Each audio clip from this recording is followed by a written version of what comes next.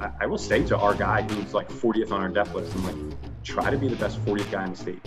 Like, that's a legitimate goal, and that would be something you could be really proud of. If you could look down the list and be like, I'm the best 40th guy in the state, that means that I'm on a great team and I'm doing things the right way. And I'm helping the guy who's 39, who's helping the guy who's 38. Welcome to a Run On Culture podcast, featuring local runners and coaches helping us define a culture of success. Join the competition this week at the LaSalle Explorers Virtual Mile and 400. Register today at runsignup.com/explorersmile. Okay, we're here with Greg Bielecki from LaSalle High School in Pennsylvania. We are going to talk running and training. Greg, how you doing today? I'm doing well, Scott. Thank you so much for having me. This is awesome. Really honored. This is going to be a great podcast to the best programs in the state over the last couple of years. A little rivalry. I know our guys were like, "Oh, how you gonna interview him?" Like it's kind of funny. I'll tell you, man. I mean, when you guys won this fall, I'd said to our guys all year long, like, you run a program where I watch year in and year out. Like your young guys just keep developing. They show up and race really tough on race day. So while we might, really want to try to beat you every time, I and all the guys on my team have a ton of respect for you and your team. You clearly run your program the right way. I mean, if we're ever going to lose a meet, there's never any shame in losing to a team and a program like yours. So I was really happy for you and your team. They ran a heck of a race, and it was a great season for you guys. So I was really happy to see how well you guys ran at NXN. And I love that it, and I know this is how you view it. It raises the bar for everybody, and that's what we want. It's why I love going to the state championship. So many good programs, so many great coaches, and it helps all of us just try to be better, which is really what the name of this thing is all about. Just trying to get better. Yeah, definitely. I think there's a lot of shared camaraderie in running, which is unlike a lot of other sports where you can kind of celebrate your quote unquote rivals success in a way that maybe you don't do in other sports. Without a doubt. Yep. I'd like you just to start out, maybe tell us a little bit about yourself, a little bit about your history in running, how you got into it. Started a little bit in grade school, just kind of stay in shape for other sports. I think that's a pretty common story. And actually, so I went to LaSalle for high school. And when I got to LaSalle, I considered ice hockey my primary sport. That's what I played freshman and sophomore year. And really, like, a big part of the reason why I'm doing what I'm doing with my life is, Pat Devine was the head coach at LaSalle at the time, and I ran cross country. And then both those years I went out for outdoor track after the hockey season was over. And I just saw the culture and the team environment that he built. And after a couple of years of kind of being on the edges of it and sort of kind of getting into it, I just realized, I was like, this is something I want to be a part of in every way possible. So I had stopped playing ice hockey, ran all 3 seasons, loved every minute of it. My experience with my teammates, my experience with Pat Devine. And then it was kind of a natural transition from there. I chose Haverford College, where Tom Donnelly is the head coach and who had run at LaSalle, coached at LaSalle, was the head coach when Pat Devine started as his assistant before Pat took over when Tom left to go to Haverford. So when I started looking at schools and I visited there, literally from the moment I stepped into Tom's office, I knew that was, the place that I wanted to run and the place that I wanted to go to school. I've got a million Tom Donnelly stories, they're all unbelievable, but in as much as Pat, presented me with this opportunity to be a part of this team culture that made everybody feel really valued and included. When I was with Tom Donnelly, every single time I felt like I was in the presence of a mind that just, took each kid and saw the vision of how they were going to progress and grow over the course of 4 years. And he would even say to me, and hopefully beyond, he's like, I want you to continue to do this for as long as, you have the passion to do it. And he just painstakingly thought through, everything we did, and he shared our highs and our lows with us. And, he was the number one person in our corner the whole time. So, after 8 years of running with those 2 people, it was pretty simple for me what I wanted to do with my life. If I could do, half the job that those 2 guys have done, I'd be pretty proud to have done that with my life. Yeah, there's probably not much better of a mentor in Pennsylvania, at least, or in this area than Tom Donnelly. He's a legend. So let's talk a little bit about then how are you approaching training for your athletes right now with the shutdown and with the lack of an outdoor track season? I try to handle things that come my way the way I would like these guys to handle things that are going to come their way, and that in every challenge is an opportunity.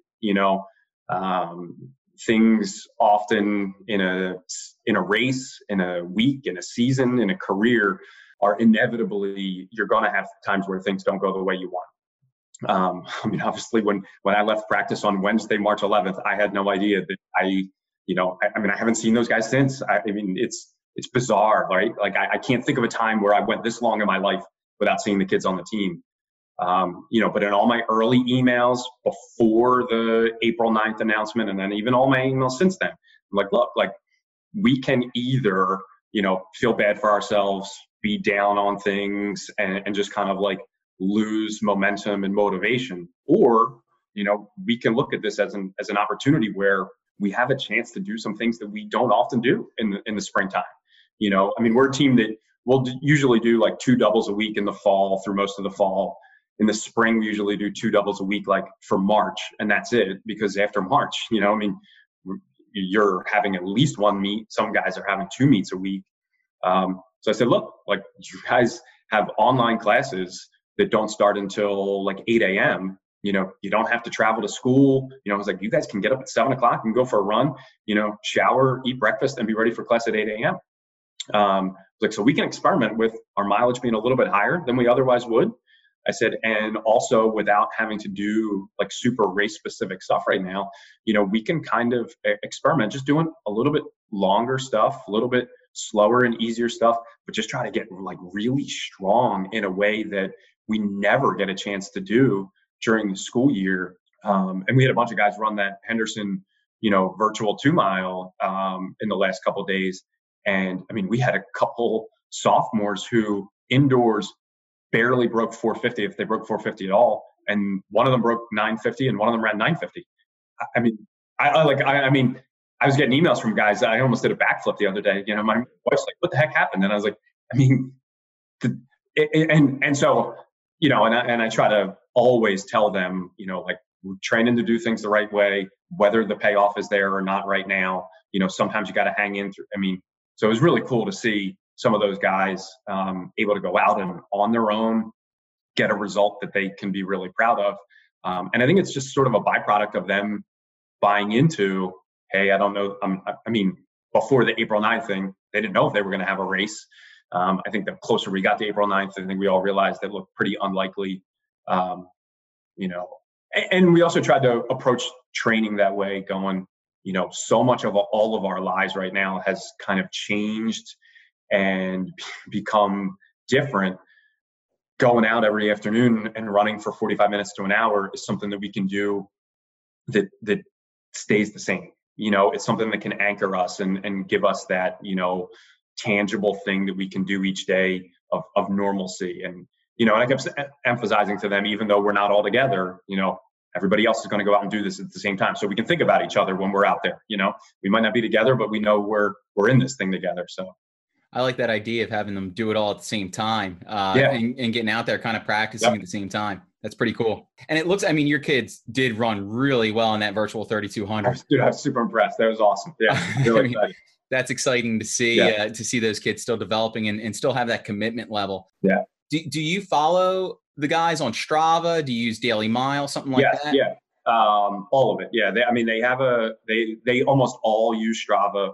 We have they have a Strava club. That started really for summer training, because I wouldn't see them for long stretches of time in the summer. So they could, and they like to follow each other too, way more than they like me following them, or even that I like following them. I know that they love that aspect of it.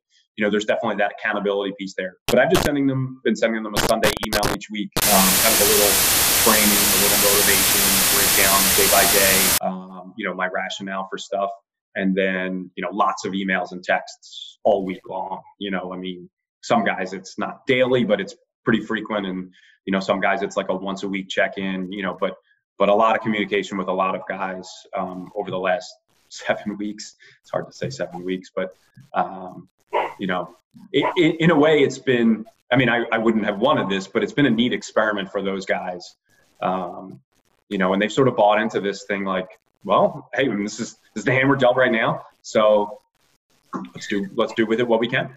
Yeah, it's interesting to see which kids are kind of stepping up and which kids are embracing this. And you have a little bit of both. You have some kids that aren't doing as great and are struggling a little bit. And then you have some kids that you're like, wow, this kid is like taking off.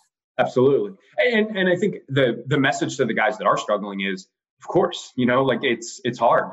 I remember when I graduated college and the first fall I was out of college going out and trying to do a workout by myself, not having Tom Donnelly standing there holding a watch, not being in a workout group, you get to interval number 6 and you're like,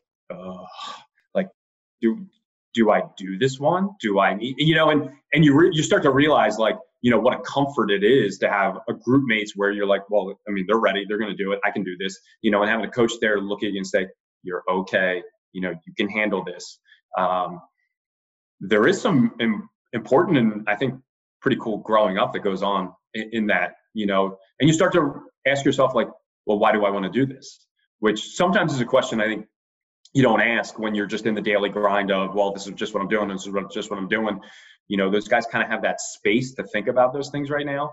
And I think they're all going to be better off for it. Like, I keep saying that in my emails, and I'm hoping I'm not like wearing the line out, but I keep saying, I think all of the best teams that have really kind of created the right type of culture and the kids that have grabbed onto the right type of values will have come through all of this better than they were before. It doesn't mean that we enjoy, missing the spring season. But like we said, in a lot of those challenges are big opportunities. And I said to our guys, I was like, the Downingtown West guys are doing it. Like, I know they are, I mean, I have no doubt about it.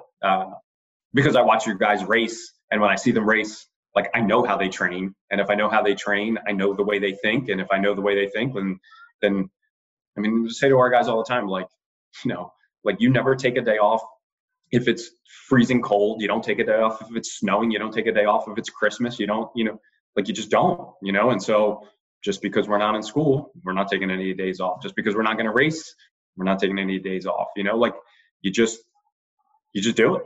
Yeah, I think that you touch on something where I think the programs that have that set of values, that set of culture already established are going to come out of this fine, maybe even stronger. And maybe some of the schools that didn't have those things in place, hopefully will realize, hey, we need to get these things in place. And now you have another big opportunity for these guys to show the work and what they've done and to be competitive next week, right? Yeah. We're going to host a virtual mile and 400, kind of making sure like all the guys on my team, get a chance to go out and do something. But it would have been the week of our league championship, and it was going to be the first time ever that we were going to host our league championship. We had redone our track like the last year, and it's exactly a month after the invitational that we started hosting last year. So I just thought a good time to sort of, try to celebrate what our guys have been doing, by both, staying home, training on their own, doing their part in all of this, and to celebrate, the hard work that they've done. And then also to sort of celebrate and embrace like our running community. One of the things that I really do love about what we all do is, I love going to meets and seeing you, and seeing, Kevin Kelly and seeing, Jay Jones and seeing, all these guys, great coaches that run great teams. I love my guys being able to be with your kids in races and compete, like it's a beautiful thing to watch, I mean, sometimes I sit back and watch these meets where we are, and I think like, I mean, when done right, we have all created a lot of great opportunities for these guys to, test themselves, learn things about themselves, and grow. And I just wanted to create another opportunity for everybody to sort of like virtually get together and celebrate that. And then look forward to being back to it whenever that is, Yeah. And I think that one of the things that helps do is to create that growth and that character development. When it comes down to athletics at a high school level, we know that not every kid is going to go on to college and run. No, sure, yeah. Not every kid's going to, be a professional runner. Right, so right. It's about teaching these kids and building character. And so that's Absolutely. really, I'm glad you touched on that. Yeah. So I want to then go from kind of what training looks like now to what training might look like in a typical summer, a typical cross country season for LaSalle.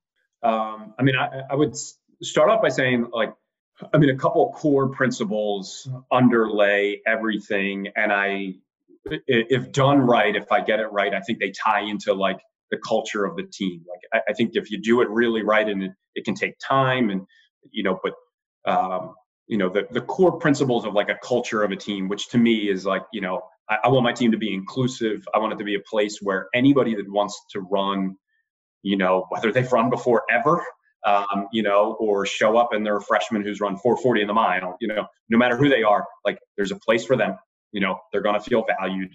That we're process oriented, where the emphasis of what we're talking about is the way we do things, not what happens from that. Try to always emphasize like, okay, state championship is nice, but a state championship happens because of all of the things that went in, and not just in the weeks or months beforehand, but in the years beforehand, oftentimes very long before somebody even realized that they could be a state champion. I mean, I know you've had those moments where you're watching a young kid and you're like, I mean, this kid's something special. This kid could potentially be a state champion.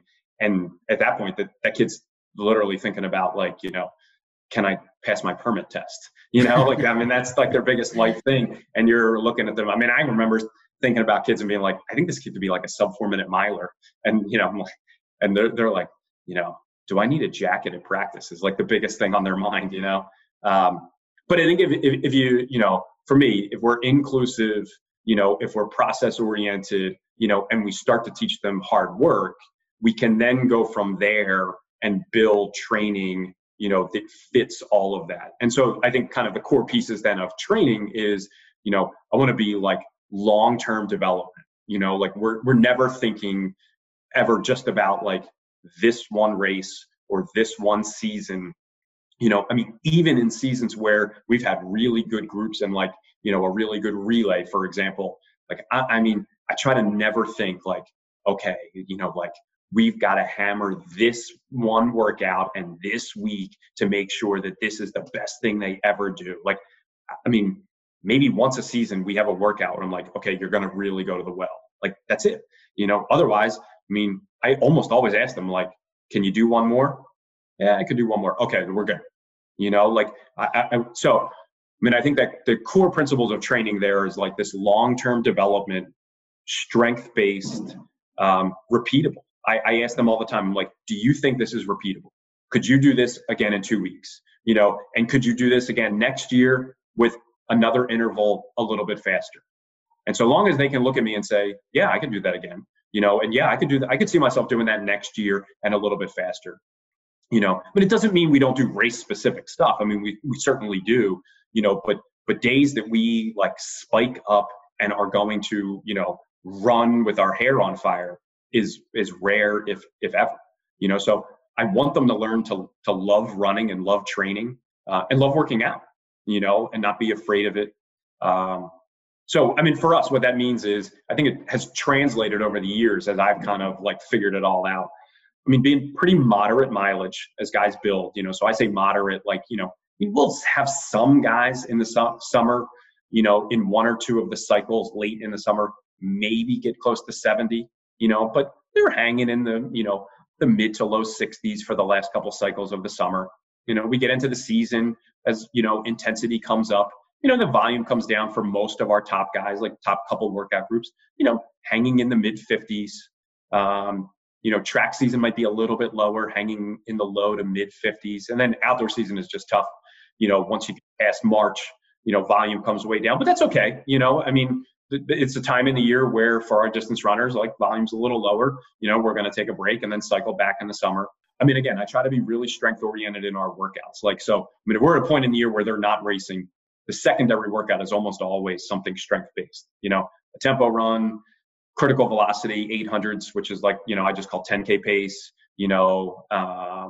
sometimes, a lot of times in the fall, we like to do these like long hill progression runs where we'll do like an 8 to 9 mile run, where they'll start off at like 650 pace, and we'll end it, 5:40 pace, but we're running over lots of hills because, as we know,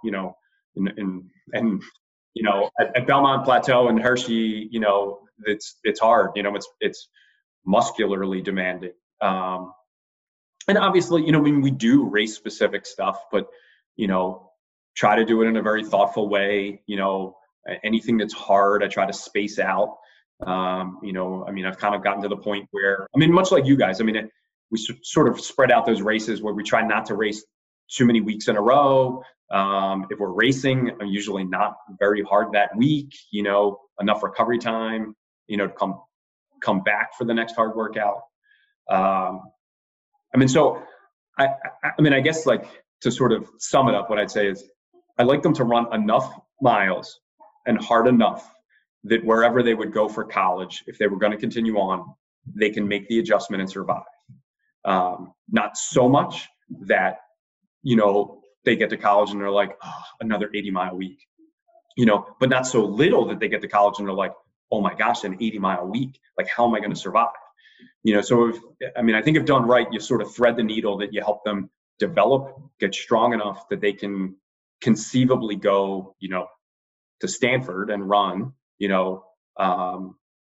but have developed and done well enough in high school that, like, they can make that jump, and we didn't leave anything, leave too much meat left on the bone, but, like, enough for them to continue to grow in the future. I think that, that's something that I noticed a couple of years ago. And it's something that I thought was an area of weakness actually for our program, was that we weren't preparing kids for that jump to the collegiate level, trying to figure out, okay, well, if this kid's going to be a Division I athlete, they can't be running 40 miles a week in high school cross country. It's not going to work. I've sat in a lot of coaches' meetings at different points, and I've heard coaches say, like, oh, that program, they run, too many miles, like their kids are burned out when they get to college. And I'll ask coach, be like, so how much, what's in that? What's a typical week? And they'll look at me and they'll be like, oh, 30, 35 miles. And I'm like, well, your kid's going to go to a Division III school, and it's going to be 100% increase in mileage freshman year. A couple of your kids may just kind of naturally have been blessed with the ability that they can weather that, but almost all of your kids are going to, wilt under that. They're going to get injured. They're going to get frustrated. They're going to get tired and broken down. Like, I'm not saying that you have to run them 70 miles a week to have them prepared, but, like, you got to train them like a college coach with things, but designed for the high school athlete. Don't train them like a grade school kid that you're trying to extend a little bit, So, and then every kid's different, so there's nuances too, right? I've had some guys that, over the years you learn, like, they thrive on more mileage, and, who am I to say, like, hold a kid back from what I think he's really capable of, we'll have the conversation, like, okay, look, like, here's what I think is wise. Here's what I think is prudent, and that's the other thing I like. We should promote that they start taking ownership of what they're doing, right? Your guys, I'm sure, keep a log. My guys keep a log. I'm like, go back and read it. Like, start thinking, like, when I was, when I felt really good, what preceded it in the week, 2 weeks, 3 weeks, 4 weeks, et cetera, before it. Become a student of what you're doing. Yeah, we have a saying at Downtown West. It's, we coach you, I don't coach you. And it's that constant conversation. It's that constant talking back and forth and what's going on. And I tell them all the time, like, ask me a question. If I can't give you an answer for why I'm doing what I'm doing, like, I am gonna think about that long and hard. Like, I say to my kids at home, as I'm home, like, yeah, you got to do that because I said so. Like, but in practice, I'm never going to say that. How do you balance? You've got 2 young kids at home. 2, yeah, 6-year-old and a 4-year-old. Yeah. I remember when I was a younger coach without kids. Yeah. I could put a lot more time in. I could put a lot more in there. And now with the family at home, what's that balance look like for you? And I think, any job that anybody cares dearly about, you have to, figure that out.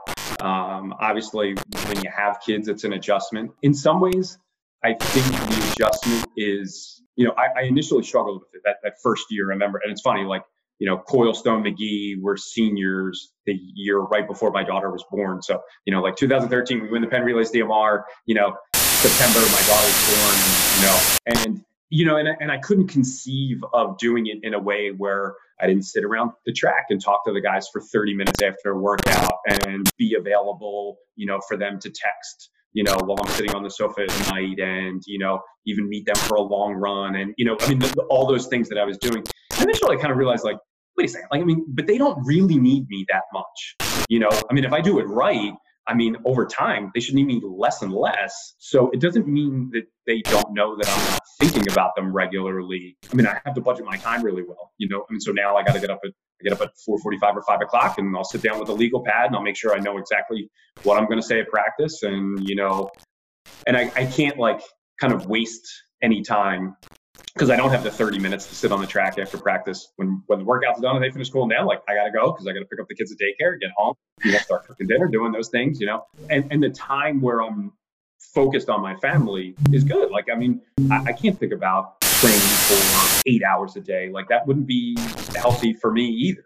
In the same way I tell them, they shouldn't be thinking about racing for 8 hours a day. That's not healthy for them either. Yeah, and then there's just the work-life balance of, working with your spouse and, trying to figure those things out ahead of time. Is your wife a runner also? She ran at Haverford. Yeah, she did. Yeah. Yep, that's where we met. So is she still competitive? No, but she runs, most days of the week. That's why she usually goes out and runs on the weekend. I usually stay in the house with the kids. Try to find a balance there. That's a good balance. That's always a good conversation. Who's going to run? Yeah, exactly. The next thing I want to do is I want to share, I'm going to put a few pictures up. Cool. Kind of talk in whatever direction the picture kind of takes you. Yeah, that was a good day. Yeah. It's funny. Andrew led off for us when our 4x8, when he was a freshman. We made Championship of America. It was 2010. It was the last year that Bolt ran. And I remember Saturday of that Penn Relays, when we got into the paddock, Bolt was on the track. And I looked up in the upper bowl. It was so loud. The upper bowl was swaying slightly.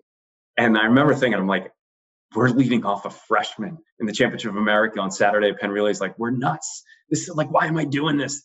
But I just had watched him work out and watched him race. And I'm like, I trust the kid, he's got this, and he nailed it. And then the next year when they were sophomores, Coyle, I don't think he'd ever broken 2. And our leadoff leg handed off the stick to him in 13th on Friday morning, those 9 a.m. freezing cold 4x8s. And he got the stick in 13th, having never broken 2, and ran 154 and moved us from 13th to second or third. And at that point I was like, okay, we're about halfway through these guys' high school career. We got something special going. These guys are unbelievable. And then Jack, our 800 leg, we finished third in the distance medley at Penn when they were all juniors. And Jack ran 2:02. He ran really good for 600. And in the last 200, just kind of the normal first Penn Relays thing for a lot of guys, where, they're running really well. And, then all of a sudden they start to think about wanting to just be at the finish line and hand off. And then, it gets really, really hard. And I just felt it was 4 years worth of work. Tom, early in his career, would make all these antsy, excited moves and not wait. And I just remember watching that race, and he cozied up to the leaders at about 600 in. And the whole third lap, I could see him just waiting. And I knew he was just waiting for somebody else to make a move. And the whole time I'm watching, I'm like, I can't believe he's waiting. This is beautiful. He often would be antsy and want to jump and go. And he timed it perfectly, and I remember when they crossed the finish line, I just had all these visions of snowy January days of them, running these great workouts on our track when it was nobody but us.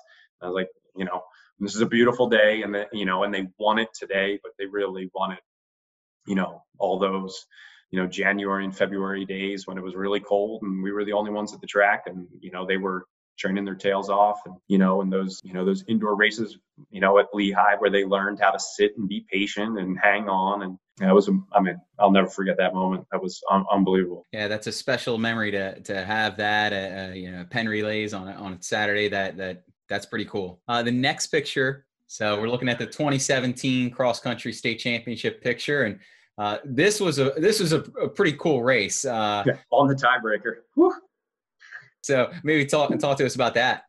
Well, it's funny too, because, Cardinal O'Hara had tied twice and lost on the tiebreaker twice. So believe it or not, during the week of the race, I mean, having watched the way Council Rock North was running in the couple weeks before that, like the way they ran at their league meet and the way they ran at districts, it's like, guys, this is going to be really close. Like they are going to have a bunch of medalists.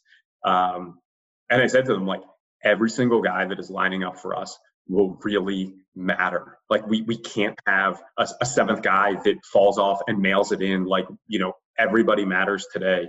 And if you looked at that race, like Toomey had been, our number 2 guy.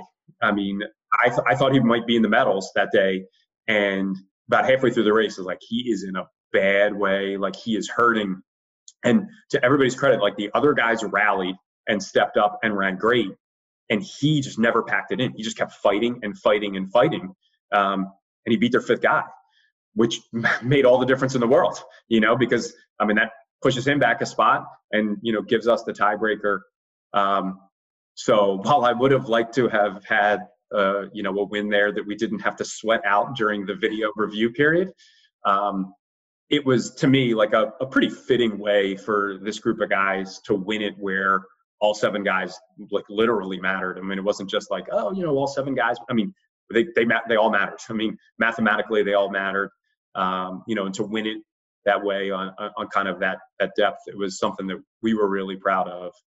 Textbook race to like show kids in the future, like, look, this is why this matters. Exactly. Like so many coaches say it and kids are like, yeah, no, whatever. And so now every time I say it, I'm like, no, I mean, this is how we won the state title. I mean, we literally won on the tiebreaker. And it was a great mix of guys. I mean, we had, in Evan and Sean Egan, just these great senior leaders. I mean, Sean Egan, over the course of his 4 years, I don't have the number off the top of my head, but I mean, he must have improved in the 5K by like well over 5 minutes. So, I mean, between Evan and Sean Egan, and then a couple juniors who had really progressed and were just cracking the varsity, and then a sophomore class that was, kind of these young upstarts. It was just a really neat mix of kids that year. That was a fun day. Absolutely. This brings us to, how do I want to word this? Like the changing of guard in the Catholic League. Yeah. And kind of what's happened with the state of the Catholic League right now, and how, it went from being, well, I'll let you explain. Why don't you tell us a little bit about the Catholic League, what it's like, and maybe some of the history since you've been a coach. Sure. Yeah. I mean, when we joined the PIAA in the fall of 2008, I think for those first several years, there wasn't a year where we didn't have 2 teams finish in the top 10 in the state. And a couple of those years when, O'Hara and we were in the top 10, St. Joe's Prep didn't make it. And I felt like St. Joe's Prep might have been able to be in the mix. Like there was the one year where St. Joe's Prep at the indoor state meet finished, I don't know, either 2nd or 3rd in the DMR at the state championship, but they didn't even make the state championship in cross country. So there was a lot of depth. I mean, O'Hara was, in between, Kevin James and Dan Savage and, they were loaded. I mean, I'd start listing names. I wouldn't stop listing names, and they were tough. Like they just, every time, like every kid showed up and raced tough. And then we'd go to Catholic League championships, and not only were there good kids race tough, but then somebody that I didn't even really anticipate would run this huge race. It was hard. I mean, I started coaching at LaSalle in the fall of 2003, and for 5 straight years, we won the Catholic League cross country title. Often good meets, close, and then in the fall of 2010 was when they arrived, and I mean, for 5 straight years, they were lights out. And I just kept saying to my assistant coaches through that whole 5-year stretch, like, we're being tested. This is, really hard for our guys right now, to be in a league where we're running up against, at one point they were 5th at NXN, they ran 10 flat in the indoor DMR the one year. They just did unbelievable stuff. But I was like, but instead of, moping about it and feeling bad for ourselves that we can't win a league title, I was like, instead we should say, like, this is awesome. We get to constantly try to see, like, how close can we be to this team? And I think it was 2015, we had lost the PCL championship by a couple points, but then we beat them at the district meet. And that was enormous. I mean, and our guys, grew kind of overnight from that. And obviously, things have changed a little bit. I mean, they had a coaching change, and the league has changed a little bit. But, I mean, we can only control the things that we can control. There are really good individuals, throughout the league. And so, I mean, there's opportunities for us to, test ourselves still against, a bunch of good individuals out there, and, just try to always, treat the rest of, the league and anybody we're racing against, like with the respect that they deserve, and go out and try to do the best we can. Would you kind of look at that 2015 year as a turning point for the program? Like when do you look back and say, hey, like this is where the program really turned? Or, for us, it was like 2013, 14, where we kind of saw a shift in our culture or a shift in our, just makeup. When would you say that happened for LaSalle? When I was in high school, we won a Catholic League title my junior year in the fall of 1997. And then we didn't win another one until the fall of 2003, which was my first year as assistant coach. And then we won in the fall of 03, 4, 5, 6, 7, 8, and 9. And lost in 2010, which funny enough was the year that Pat Devine retired, or he had just retired the previous spring. So the first fall that I was head coach, like with him not there, like I'd been head coach for several years before that, but the first year that he was literally not there, we lost. And I mean, in terms of like biggest mistakes that I've ever made as a coach, and the biggest things that I've ever learned is, and I've realized that if I'm saying this, like that whatever it was for me, I'm sure it was like on order of 10 for our kids was. I mean, I do think that at some point in that stretch, I probably developed this I think not consciously, but this belief that like, well, okay, if we train the way we're training, like we'll go out and we'll take care of business and it'll be fine. And I just remember literally the first race at the first meet in September, we had them in a league meet. And our guys had looked pretty good in the summer, and we showed up and we went out and like they destroyed us. I remember I drove home from school that night and I sat in front of my house and I was just sitting there, like I think at some point like my wife texted me and she's like, "Are you coming in the house today?" And I was just sitting there and I was like, I don't know how long I was sitting here. Like I was in shell shock. I mean, like we just did everything over the summer the way we've done before. Like what's different? What did I?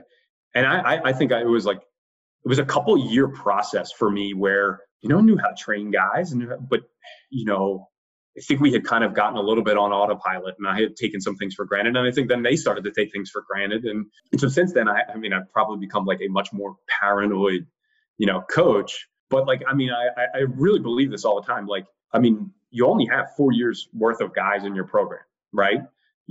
And once a senior class graduates, you only have 3 years worth of memory moving up. And once you have sustained success, you all of a sudden have this like limited shelf life of memory in your team where like they might not really remember like really hard times. And young kids just look up to the old seniors and they're like, oh, well, that kid trained this way. So therefore, when they get out on the course, good things happen. And we're like, well, no, like, sure, you can run 60 miles a week and you can do this workout, but like, it ain't automatic, like they don't just like put results up because you ran 60 miles and did this workout. It's a crucible out there, like this thing is insanely hard. Like you need to be, seasoned and calloused and prepared for all of the tests that comes your way in this, so, sometimes I feel like I'm scaring the young guys in like, okay, you're training this way and we're learning to race, but you're eventually going to get put in this thing that is going to be, one of the hardest things you've ever done in your life. You're prepared for it, you're okay, but like it's not automatic. So for us, somewhere in that, 2010, 2011, 2012, like I think me as a coach, us as a program, we're like working on just kind of figure that out and doing it against a team that was, a lot of years, it's like even on our best day, they would have to have a terribly off day and I think we still might lose, which in some ways, like actually for a couple of years there, like sort of allowed us the space to learn that. Because they're like, I mean, we're probably not going to win. Like we can't beat them. I mean, they're unbelievable. But yeah, somewhere about in that window of like 2014, 2015, I think we had kind of like some guys had graduated who had been there for the window of success and went through the tough time. And then we got like just some really good personalities in there, you know, an Eddie Goebel type kid who's just like, I'm just going to run hard, you know, like we can't control. And I think once we had a bunch of guys that accepted, like, look, we cannot control what Cardinal O'Hara does. You know, we're just going to go out and do what we can do. And I think that has kind of carried over, you know, and I mean, we said it in the hotel room this year before we left for the course. I was like, look, we can't control what Downingtown West is going to do. Like, we can only control our race. So we just have to run our race as best we can and hope that on that day, our best is better than their best. That's it. Like, that's the name of the game. And I think it took it took me as a coach and therefore those guys, you know, time to really learn that. And it's one thing to say it, and then it's another thing to like believe it with every fiber of your body. And I think sometimes the only way you actually learn that and believe that is through that really hard test. Yeah, I agree with you. I always say, like for a new coach or somebody asks me for advice, it takes 3 to 4 years to develop your culture. And it's funny, you know, as you're talking, I'm thinking of the parallel situations we have with like you with Pat Devine, me with Kevin Kelly. You know, I was under Kevin's wing for a long time, learning from him as his assistant and whatnot. And you just get to a point where when that person walks away, you got to do it yourself. Yeah, it's a little intimidating. No doubt about it. There's no hiding at that point, you know. I want to transition that conversation into culture, because you talked a little bit about some tenets of culture early in the podcast. And then you just kind of talked a little bit there about some of the things. I always think of culture as a set of values that your team shares. Yeah. I don't know if you have defined values at LaSalle that you're like, look, this is who we are, this is what we do, or is it just a general sense? But could you maybe tell us a little bit about how you view culture at LaSalle? Yeah, I mean, you know, we have program goals that, you know, I give them at the start of the season. They're posted in the locker room, you know, but I think with most high school kids, you know, you can give them that and post that and, you know, have them read that. But I mean, it's only going to be as real as what they live day in and day out. And culture, I often feel like, I mean, I am kind of like trying to steer a really big ship that, you know, turns slowly and feels like it moves slowly, but once it's moving, like has this immense momentum. I mean, I think there are some things that I can do to help steer that, like, you know, one, be inclusive and show them that I am going to value every kid who's willing to come out and do what I ask, you know, and so I'm going to coach the kid who hasn't broken 30 minutes yet in the 5K. Two, I'm going to show them that I'm going to hold all of them accountable to the same standards, that they're there every day. You know, when we're doing drills, they're not cutting corners. And I don't care if they're already all state, you know, doesn't mean that you know, don't do your A skips the right way, you know, and if you're a 30-minute guy and you say to me, but I'm just a 30-minute guy, then we have a problem, you know, because you're a 30-minute guy that needs to be trying to be a 29-minute guy and needs to be trying to be a 28-minute guy. And I'm going to be really invested in trying to help you do that. And I'm going to celebrate you when you do that. But you need to take yourself seriously enough to want to do that. You know, I mean, sometimes I talk to these guys about like the pay it forward effect that a team like ours has. And I'm sure you're very much the same way. Like I will say to our guy who's like 40th on our depth list, I'm like, try to be the best 40th guy in the state. Like that's a legitimate goal. And that would be something you could be really proud of. If you could look down the list and be like, I'm the best 40th guy in the state. That means that I'm on a great team and I'm doing things the right way. And I'm helping the guy who's 39th, who's helping the guy who's 38th, who's helping the guy who's 37th, right? You know, so I mean, I'm going to be inclusive. I'm going to hold them all to the same, you know, set of standards. I'm going to think about their training and their race plans and help evaluate the races afterwards as hard as I can, you know, and I'm going to expect them to do the same. We'll celebrate the success of everybody on the team. And that's one thing I say, look, they got to learn to celebrate the success of others. And it's one thing I've been really proud of us over the years. Is like, I mean, we sometimes get lucky where we end up with like a clear number one or number two guy, but we've gone to the state meet so many years where I'm like, I mean, you could take our top five and I'm going to throw the names out on the floor and that's the order today. I don't know. I mean, and I want them to not care. They're just going to run as hard as they can, as best they can. And when their teammate goes by them, they're going to be like, keep doing it, I'm going. So I think as long as I talk in those terms and I stay true to that, and it's funny, I've got a couple of, great assistant coaches who will periodically remind me after like a hard day, and we've gone up, you and I have done this. We've gone up to Manhattan and run in that Eastern States race. And there's a lot of years where we finish racing and I'm walking back over to the team, with my assistants, Tom Devlin, Doug Demeter, Steve Horvath, and I'll look at them and be like, why did we come up here? Like, that was brutal. And he'll look at me and be like, well, wait a second. Like, what do you say all the time? Like, it's not the outcome, right? I'm like, good, right? Fair point. Like, I have to stay true to that, even in those moments where I'm like, we didn't run great, but we are training great. And we approached this race the right way. We didn't get it right this time, but that's okay. Like, we're process oriented. So I think if as a coach, you have things that and they have to become so part of you that you're saying them and you're living them all the time, then you can't help but communicate them constantly, and your kids can't help but learn them. And once a critical mass of your guys learn it, then all of a sudden it becomes like this sort of self-perpetuating thing. It's funny, you would ask me in the last question about like that tipping point. I remember after Pat Devine had retired in that 2010 through 2012 or 13 window, we had a point where like we had these huge teams that were like 60, 70 guys cross country. And we had a period where like we started going down. We were like 50 and 40. And I remember saying to them, a couple of my assistants, so like, what is going on? What am I doing wrong? And I freaked out for a little bit. And after thinking about it for a while, I was like, no. Like, I don't know if you've ever read Good to Great. It's one of my kind of favorite books.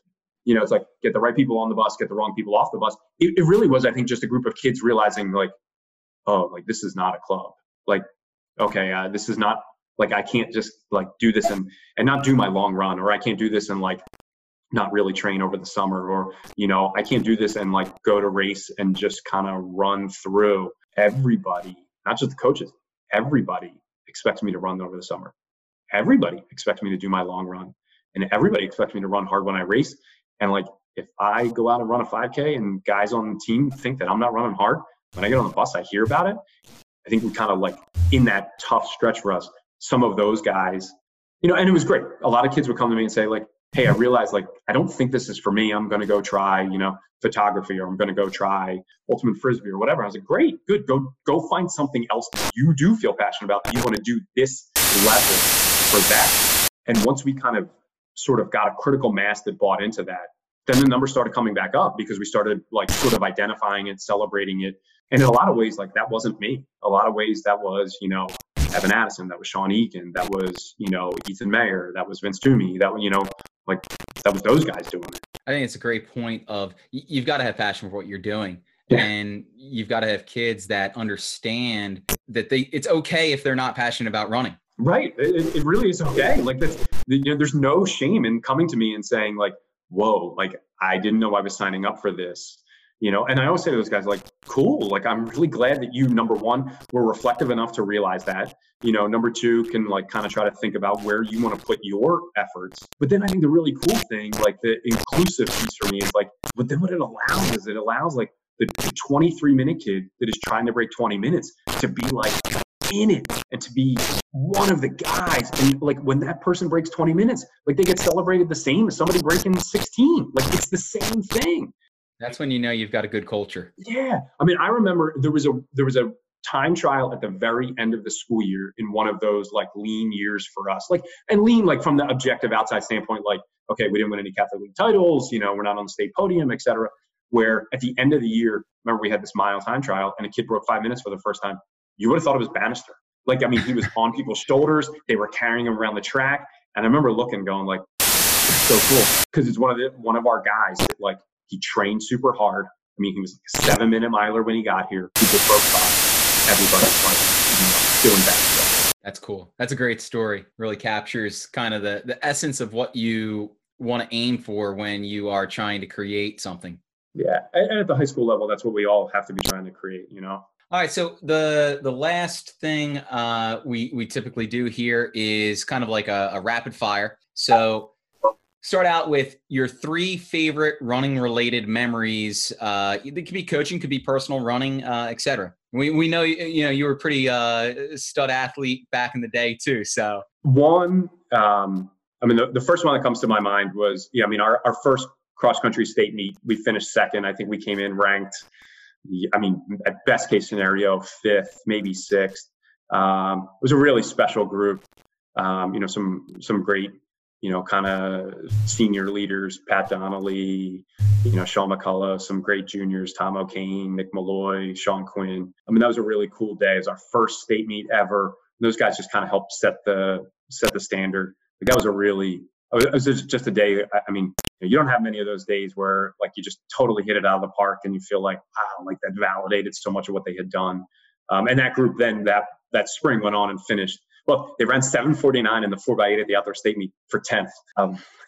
So that year sticks out in my mind. Another one is kind of a weird take on it. The night that I was at Tom Coyle's graduation party, I got a call from Dan Lowry, and Dan Lowry had broken 4 minutes in the mile that night. And I just think like a neat little symbolism is like Dan Lowry breaks 4 minutes in the mile, first LaSalle alum ever to do it. And he does it on the day that I'm at Tom Coyle's graduation party. And fast forward 3 years and Tom Coyle does it himself. So, one of the things I'm most proud of was those 2 guys breaking 4 minutes. I think the record for a high school in the U.S. Between Stillwater in Minnesota and Jesuit in L.A. is 4. 2 of them is pretty cool. I'd be hard pressed not to add in the 2013 DMR at Penn. That one was amazing. It was 10:04, U.S. number 1 at that point. That was awesome. That's a great accomplishment. This one's a little bit harder, maybe, or maybe easier. I don't know. The 2 biggest regrets that you have. There's a lot. My own hard. And it's fun. It's funny is like I feel like I can answer that and say like my own personal career felt like my entire college career, my cross country stuff was always a letdown, always a disappointment. And in part, I think it was because like I just struggled managing my own pre-race nerves and anxiety or in-race nerves and anxiety. It's part of the reason why I love doing what I do now and trying to help guys not do the things that I did. I think I sort of, it's funny. I think sometimes like the best runners ever may not make the best coaches because like sometimes for those guys, like they didn't have to go through the struggles that the normal runner goes through, So, on a personal level, I had plenty of my own struggles with some of those nerves and anxiety. Like chalk most of my cross country stuff up and put it on the list. And then like as a coach, there just been a bunch of times where I've had really good athletes who are in great shape and have gotten injured untimely. Evan Addison ended up with a stress reaction at the outdoor state meet his senior year. And I felt like he was ready to run really fast. Those are things that I, have a hard time, not like moving on from, but they just, I know how much it disappointed him, and it, to see guys that work that hard and get to that level and, end up getting injured and, you ask yourself a million questions about, how it happened, why it happened, and there's been a few others like that. So. Yeah, the injuries are always, I think, the biggest one that hurts the most when you might have been at the root of that. Yeah. The last question is one piece of advice you would have for either young coach or a young athlete getting started in the sport. One is, they should ask a million questions, reach out to everybody they can, talk to as many people as they can, try to learn as much as they possibly can. And they just have to love it. If you're a young coach, I think so many times, like caring about your athletes, being passionate about what you do can cover over some of those coaching mistakes that we're all inevitably going to make. I'm not naive enough to think that I'm going to write the perfect workout every single time for every single kid, but if they believe in me and they believe in us, they believe in like our training, then it is the perfect workout. It takes a long time to develop that. But I think passion and love for it goes a long, long way, and in terms of trying to write workouts, just talk to people, ask questions. What do they do? What's their week look like? What are, the most important workouts they do? What are core values that if you're asking lots of those questions and, pouring your heart and soul into it and caring immensely, you're off to a great start. Absolutely. Hey, Greg, I want to thank you a lot for coming on. This was a great podcast. A lot of fun listening to your answers, and look forward to hopefully getting back out and getting a summer training in, and maybe that Briarwood cross country camp too, right? Yeah, hopefully. That'd be great. Scott, thanks so much for having me. This was awesome, man. Really appreciate it.